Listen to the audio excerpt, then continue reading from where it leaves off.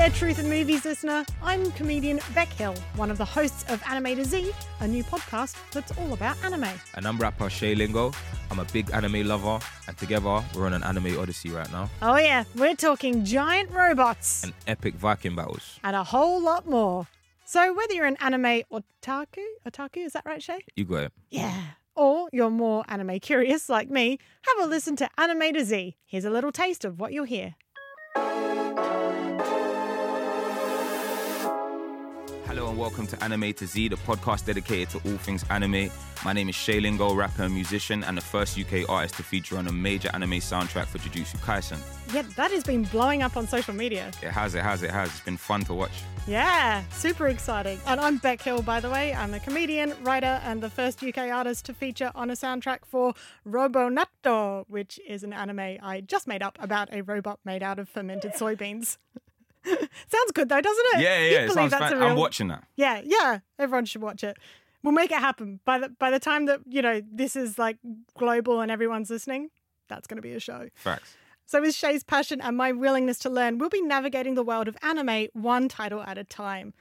But who is this podcast for, I hear you ask? Dun-dun-dun-dun. Well, if you're a long-time anime fan like me, you're just going to get some deep dives, hot takes, exclusive expert interviews about some of your favourite anime and films and shows, not to mention the lowdown on the brand new release of Evangelion, Thrice Upon a Time. And if you're more like me and enjoy anime but have a lot of questions like, why is there a random penguin in this?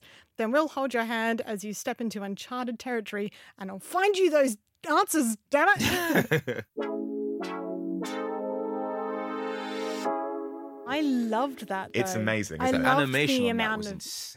Oh, Absolutely. it's stunning. Yeah. And that combination of like very industrial, robotic, like really grounded, but just like kids and robots. But then there's this other thing that anime and manga have done long before Evangelion, which I think sometimes gets forgotten, in things like Belladonna of Sadness, things like Devilman, which has recently been remade as Devilman Crybaby, which are very psychedelic, which I don't know exactly where they come from in like the Japanese psyche or Japanese art. I'm not entirely sure and I wouldn't want to say. But they're like since the 70s, Japanese animation has been like very focused on just like weird sort of occult images. And what Anno does is bring in like Kabbalah and like Nietzsche and combines it with that. And it is so weird that you just go, I'm not even going to try. Yeah, it's a lot. It's all a lot of stimulation. Yeah. And it's all based on a lot of stimulation as well. Like even Devilman Crybaby, I've seen it. It is one long trip.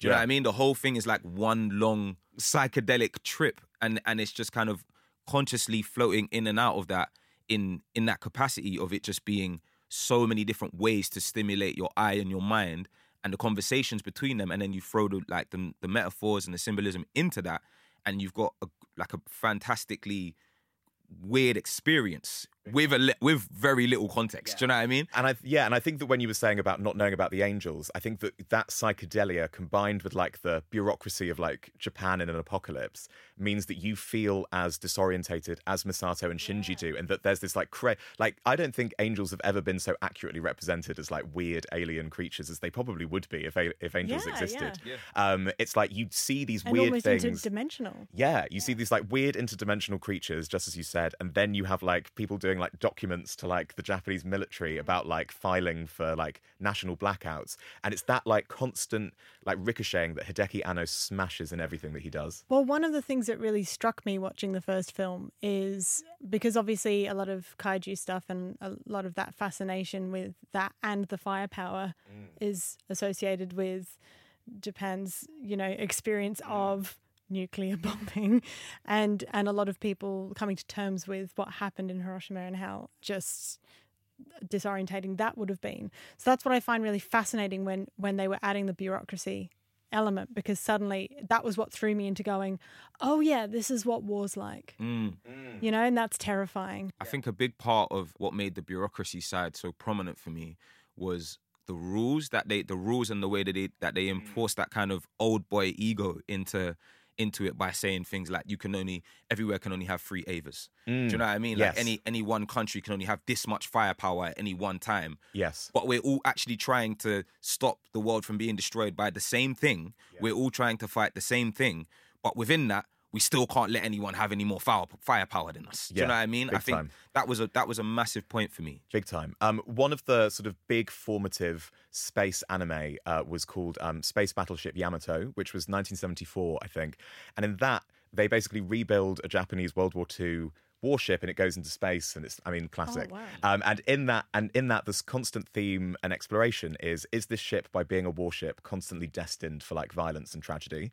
And when they originally aired it, there's a scene that flashes back to the ship when it was in World War II, and the creators of the show really wanted it to just be like, here's a ship, it's very neutral. And then I think the studio or the network were like, we're going to put like some like military like pomp over the top. And they were like, no, war is not something that we celebrate in this show. Like, war is a thing that happened, we move on. Yeah. And I feel like that's something that Evangelion does fantastically, is it carries on this idea that, as you say, like, war is documents, war is trauma, war is like, there is never a consequence in this show that doesn't get like rammed into the ground. Like, you just never get to forget that people have experienced something bad. And that's what Anno does so well, is that these characters will go through something that you think is tiny, and then for another 20 episodes, you're sat there going, I get it. They were sad. Could we just leave? But that is trauma. Like, that is trauma that it never leaves you. So I think he does like an incredible job building the psyches of these characters and then immediately shattering them in front of us. Yeah. And that's why we love it. I would say they don't even get to shatter. They're constantly shattering. Like, there is no, I just feel like Shinji, I'm just like, this kid, man. It's just smaller and smaller pieces each time, isn't it? I tell you what, NERV, they do not have a employee mental health program in place, do they? They would not survive in our bureaucratic society. There's no aftercare when they send off the package. Do you know what I mean? Yeah, imagine being HR at NERV. Just like, oh, okay, we've got to go do some pastoral care for another child that's I just want there to be one scene where Shinji has to like lie on a couch, like and just talk about. He gets no moments to breathe. Absolutely not. And that is a great consistent theme throughout the show. And Shinji's a difficult protagonist, I think, in general, in that he's deliberately unlikable. Yeah. Like, so unlikable. Like, you want to be like all the characters who just slap him around all the time. Just like, come on. But I think that idea that they do include in the film from the show of the hedgehog's dilemma is like, if you understand that, you understand all the forms of the show, this idea that people who are hurt other people by getting closer. And I think the film tries to bring that in a little way, but the show does it in so much more detail. And this show is just an ensemble of people. Like, if you're seeing people in the distance, those people are the same in the show, that you're just sat there and you're like, oh God, could just one of you just love could you just communicate to anybody, please? I beg of you. God, he's saying everything that I've been feeling watching this. Like, everything, bro. You're saying absolutely everything that I've been feeling. Like, where's the scene where Shinji just goes to talk to his dad and he's like, what the hell? They just have a candid conversation. Do you know what I mean? Like, there's a famous scene in the TV show that they don't include in the films. I don't think this is a spoiler, but it's famous because the show loves a still frame. There's a couple of them in the show. Yes, I noticed that. And in the film as well. There's one in the show where two of the characters, Rei, who we meet in this film, and Asuka, who becomes far more important in all the series later, are in a lift. And I think the frame lasts for like 42 seconds. And it's just them in the lift still. And it's like, in that scene is Evangelion. It's just two people standing there, just like seething. Like, they hate each other. They don't know how to communicate how much they hate each other.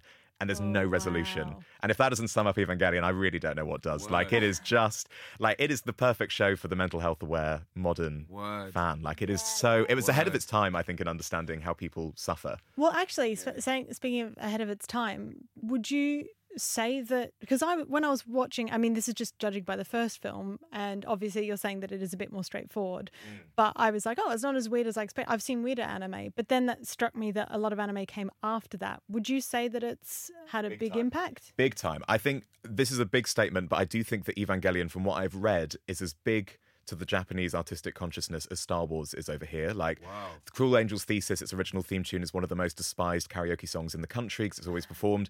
There are like, my friend went to a town recently that they just turned into an Evangelion celebration for its 35th. Like, the town fountain just had like Eva battles being shown on it. It was wild. I hope they put loads of red dye in it. Do you know what? The red dye seems to be like, I saw that and the rainbow arc.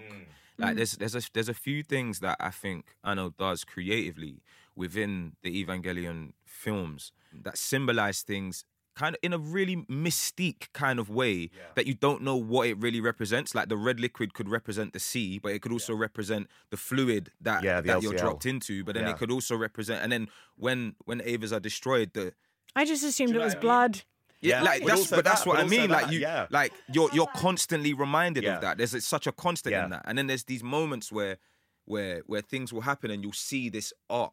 You get me? This kind of Yeah. rainbow arc, and Yeah. it says so much. It implies so much about innocence or the way anything could have gone in that situation, the way it ended up going. It's like a kind of dichotomy between tragedy and innocence. You know what I mean? Anno takes a lot of symbolism that existed long before him, religiously, sci-fi wise, anime wise, but his visual language has trickled down through anime for decades. I don't think there's anybody who doesn't think about Evangelion when they're creating a story, and there's been so many deconstructions of other genres, things like Revolutionary Girl Utena, things like Puella Magi Magica Magica, terrible name to say, that do the same thing. But similarly in the West, I think there's a lot of things we wouldn't have seen if we didn't have Evangelion. Like the creators like Hideki Anno and Satoshi Kon have changed how we think about like mental breakdowns and like art and psychedelia and what we do. I don't think you would have WandaVision without Evangelion. I don't think you'd Wow. have. That's a big statement. I like Yeah. that. That's I don't- Also, what a Beautiful. jump! Yeah. I would Yeah, never. no. I would never say. like I would never make that connection. But like that story about like artistic tropes and how they explore depression and loss is fundamentally Evangelion. It's a little bit more westernized. There's a few more big fights in it, but like, but it's so like it's to me. I was just watching it and I was like, this is. There are scenes in the show where they do actually go into like shows within shows, and I was like, this is WandaVision, this is Evangelion. Things like Annihilation, I don't think you would ever have had without Evangelion. Like that whole scene where Natalie Portman is like seeing various versions of herself, like sprouting flowers and having like all of this imagery of how we show and tell nothing. Like that language has become like a big part. I mean, like Kubrick obviously did it himself, but like Evangelion made what we consider to be like weird alien horror what it is today. Like, I think that every artist who makes anything featuring anything from outside this world owes Anno a debt, and I. Wow, that's a big call. it's And I will say, come to me if Massive if pull. any of you want to fight me, directors of sci-fi. My address is.